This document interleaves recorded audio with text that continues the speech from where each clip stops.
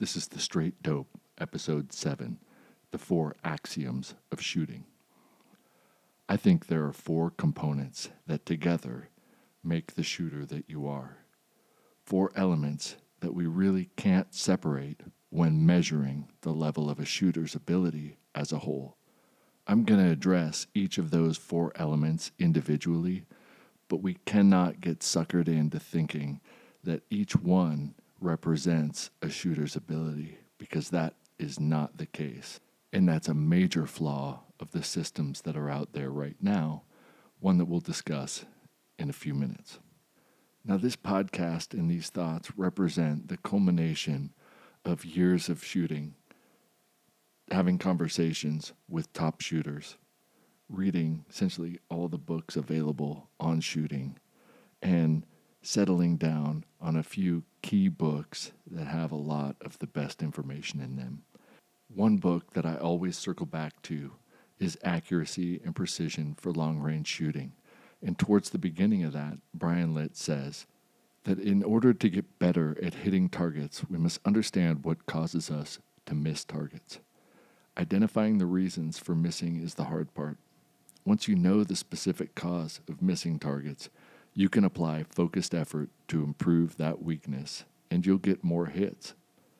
It was after reading that I changed my perspective on shooting. So let me go back and kind of touch on a story that I mentioned in episode 1, but it's important because it's my story. My introduction to competitive shooting wasn't because I was a good shooter or had any experience with a bolt gun at all, really.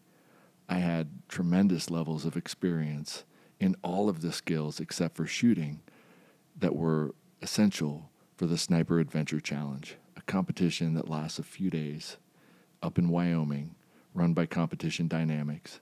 And the guy who wanted me to be his partner needed me for those skill sets, and I could rely on his shooting. Great. But it's not my personality to do something and not be good at it. And like many people, I figured I'd seen enough movies, I'd been around shooters, how hard could it really be? Well, afterwards I realized that really the skill set that I was lacking was the ability to shoot accurately and precisely at long ranges. So, like everything else that I've done in life, I've realized that there was a gap that needed to be filled, and I started to explore the options that were available to learn that, which included shooting a variety of disciplines and exploring the options that were available, and I thought those options were largely to be explored through competition. And I did that.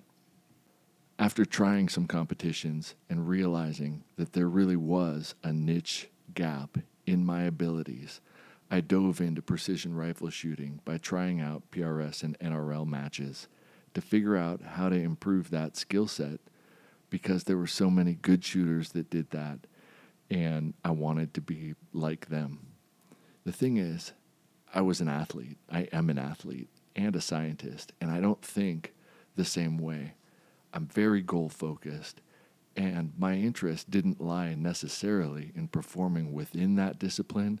It was to gain the skill sets and continue to gain skill sets as I discover weaknesses. So I developed a training plan, and within my first 12 matches was able to get a first place at a national level 2-day match. That went with a handful of other trophies, and according to the 2020 rankings that were done, culminating the various leagues that were out there, I averaged 9th place out of the 6 matches that I did. And to me, that represented gaining a level that was sufficient so that I could start exploring other opportunities within shooting. A lot of the experiments that I conducted were at matches, because it's a great opportunity to go shoot a diverse course of fire in different settings that you're not used to and explore the capabilities of weapon systems.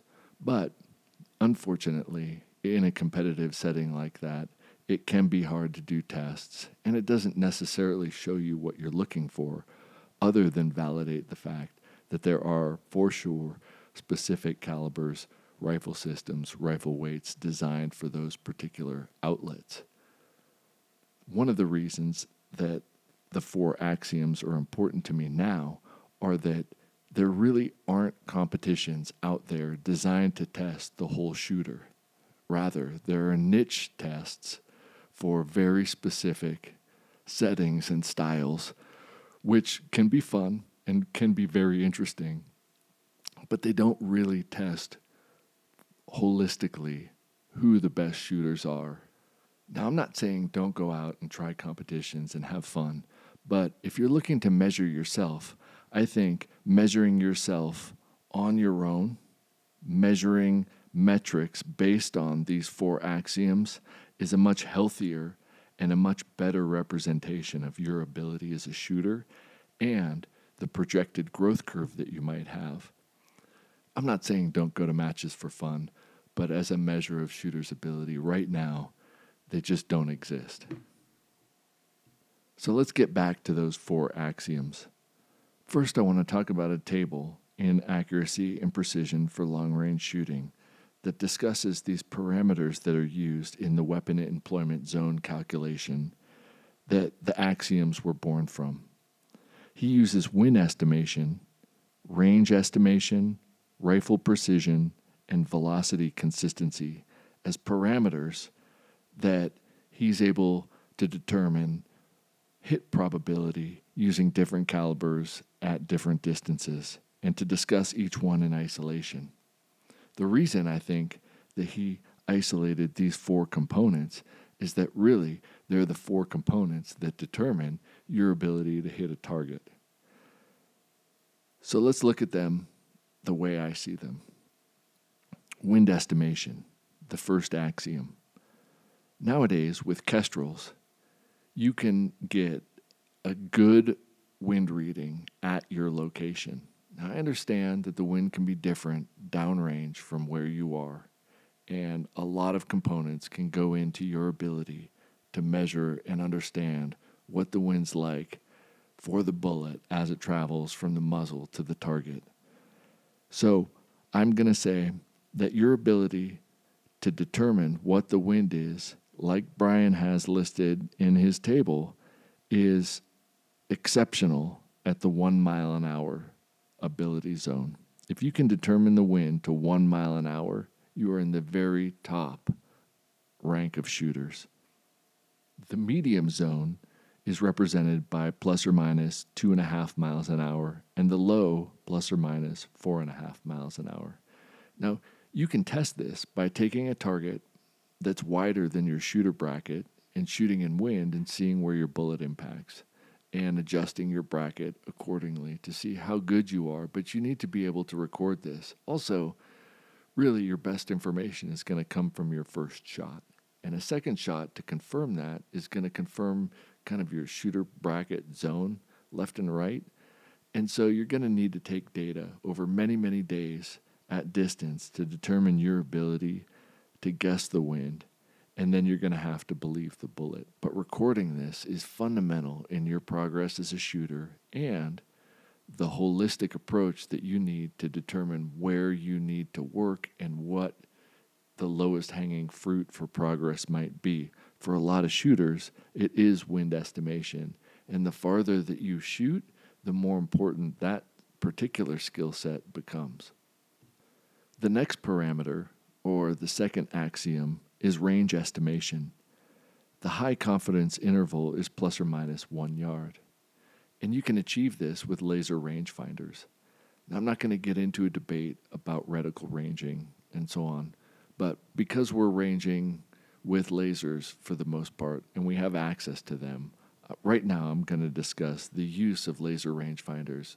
And in particular, I want to talk about having messed around with 2 laser rangefinder binoculars that I really like and have been testing for the last few months extensively. I mentioned doing a test with the Vortex Fury 5000s and comparing those against the SIG Kilo 3000s. Now, for full disclosure, I won both of them, although I won the Vortex a few years ago and I won the SIG Kilos last year, so I've only been testing those for the last 6 months or so. At first, what I noticed is that the Vortex ranges incredibly fast, which means it's probably got a strong laser and a fast processor. One thing that I gotten used to was ranging the ground in front of a target, beside it, behind it, and then trying to figure out which number really was the target itself. Because it ranges so quickly, you're able to bounce that signal all over and around the target, but you need to get pretty adept at figuring out which reading the target might be. With the SIG, I was always pinging the target, but I had trouble pinging the ground around it, and that made me feel uneasy. Over the course of a few months and several competitions, what I noticed was I never got a false reading from the SIG, and it's been slowly retraining me not to be nervous about that, but rather get comfortable with the idea that I'll get an accurate reading from that, just like I can from the Vortex. But with the Vortex, I have to do a little bit of problem solving, whereas the SIG seems to always bounce back just the range that I need. There are two techniques with two different lasers that both provide the same result. I can't really say anything negative about either one. What I can say, though, is that I've messed around a little bit with the 10Ks, and the 10Ks have some features that I think are remarkable, and probably the best feature in those is to be able to collimate the laser. When you have a laser rangefinder, the laser and the signal is strongest at a specific spot out there, and there are reticles, but they don't always necessarily line up to the center of that reticle. And a lot of people mess around and do tests to figure out where the strongest part of the beam is, so that when they're shooting out to range something, they kind of know where they need to hold it in order to ping the right signal. With the SIG 10Ks, you can plug it into your computer and actually tune it so that it's where you want it to be. And so that way you can actually know exactly where to hold it, and it can be centered up and much more reliable. I think that's a pretty cool feature. Both of them have the ability to have AB in them, or some sort of a ballistic solver. I'm not a big fan of that at this point, because in reality, and what we're going to discuss down the road, is we need to assess all of these together at once, and your ability to access all of that information at once. And if you're shooting a single target, I think it's great. You range it, gives you a range, tells you you're dope. You can run from there. Problem is, a lot of times we find ourselves with multiple targets, and those multiple targets have to be recorded. And if you're recording the distance and the dope, you're writing down several pieces of information, whereas if you've got a hard data card and you range it, all you have to do is underline it and go, number it and go. And so with a hard data card and a rangefinder, you can be faster at this point than you can with all the fancy software that's plugged into some of these things. The exception to that is the Garmin watch that links to it, that you can develop a range card while you're ranging and then just ping it off your watch and have the sequence of targets that you've ranged show up on your watch, and that you don't need to write down anything. The problem is the cost of entry for that is a little bit too high, and I'm not going to go out and buy that just to experiment with it.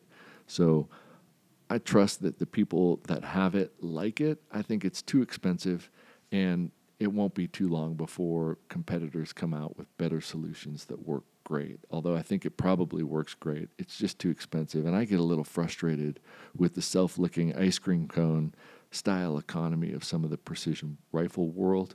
So at this point, I think you just want those laser rangefinders to ping you back the distance, and you're better off running with hard data.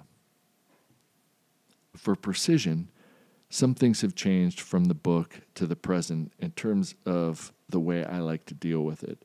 I like to deal with a shooting scenario by first addressing a shooter as if the position and the distance were going to be unknown. And the reason for this is that you never know what the position might be that you're going to encounter. And so you want to know your holistic skill level in all positions. And Riflecraft in the craft drill does that. It gives you a number that represents your unknown position skill level. And that is often humbling and much larger than a lot of shooters want or will accept, because their rifle systems shoot much, much better than they do when put together into all four positions. On the other hand, it's reality. And I'm a big fan of accepting reality, making a goal of where you would like to be, and working towards linking those two things up. And the only way to do that is to start by accepting where we are and working towards improving that. Rifle precision has a huge influence on your ability to hit a target. A lot of effort is put into people writing all sorts of garbage online about improving the accuracy of their rifles, and not a lot of effort is put into actually improving their shooting.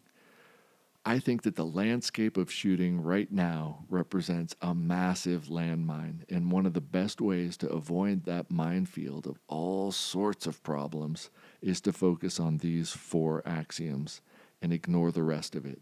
If you focus on your fundamentals and you bring your fundamental shooting towards that 1 MOA level, you will have more hits and more success as a shooter than bringing your load from a half MOA to a quarter MOA, or bringing those SDs from 7 to 4. Most shooters are missing because of their fundamentals and their ability to shoot accurately and precisely. And I can prove that to you by showing you the numbers on Riflecraft. The sooner people accept that, the faster they're going to improve. It worked for me. And I've helped other shooters do the exact same thing that I did. But it starts with accepting that the weakest link in the chain is us as shooters. So that's the 3rd axiom. The 4th axiom is accepting that external ballistics are real, and that we can argue over all the different sub cartridges and cases and so on and so forth that are out there on the market. Or we could accept that external ballistics rule, and that you can calculate the ultimate hit percentage by looking at the numbers and having accurate inputs and outputs. And I think Ryan Hayes said it best, is that if you put garbage in, you get garbage out. We've got tremendous ballistic calculators available for on your iPhone, apps, Kestrels, all sorts of things. We've got the ability to measure our loads with chronographs that have extremely precise measurements, but we need to have that data confirmed, and that data needs to be data that we can trust and rely on by shooting it over multiple days, multiple ranges, and ideally multiple locations and environments. Once we confirm that data, we can rely on it and get back to working on the weakest link, which for most of us is our fundamentals, which is Riflecraft. Once our abilities get to that 1 MOA zone, then the weakest link in the chain is probably going to be wind estimation, until Doppler and laser wind meters are going to be on the market for civilians like us.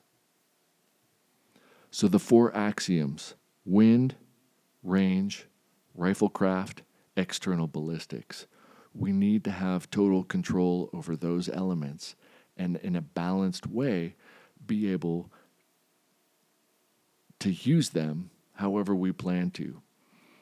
The thing is, when we test a shooter as a whole, it has to test their ability to access all 4 on the clock, in the moment, in a blind scenario, under any position. And that's where all of the standard measures seem to fall apart. And what I'm going to propose is that we just say, screw it. Measure your ability on your own terms and progress them as a whole, and there really won't be anything that you can't do. But when you focus externally, it's kind of like being materialistic, and we get greedy, and we want to know what everybody else is up to. And you get sucked into a rabbit hole that not only costs you time and money, but it gets you nowhere closer to your goals. This says, screw all that. Let's focus on our goals. And the way to do that is to address these 4 principles. And largely, 2 of them are taken care of by technology, so we can focus on the other 2, which are your fundamentals, measured on paper at 100, and your ability to read wind. Set a goal and work towards a baseline that you mark as the minimum level to achieve that goal, and then go test it. But when you test it, make sure that that test represents, on the clock, blind, with no help from anyone else, your ability to access all 4 on the clock blind, because that really represents your ability as a holistic shooter, not just your ability to print a small group on paper. If you focus on nothing but these 4 axioms and set future goals and benchmarks that represent entry and satisfactory levels of shooting accomplishment that these fit into, I guarantee it'll be cheaper, faster, and you'll be much more excited about your shooting.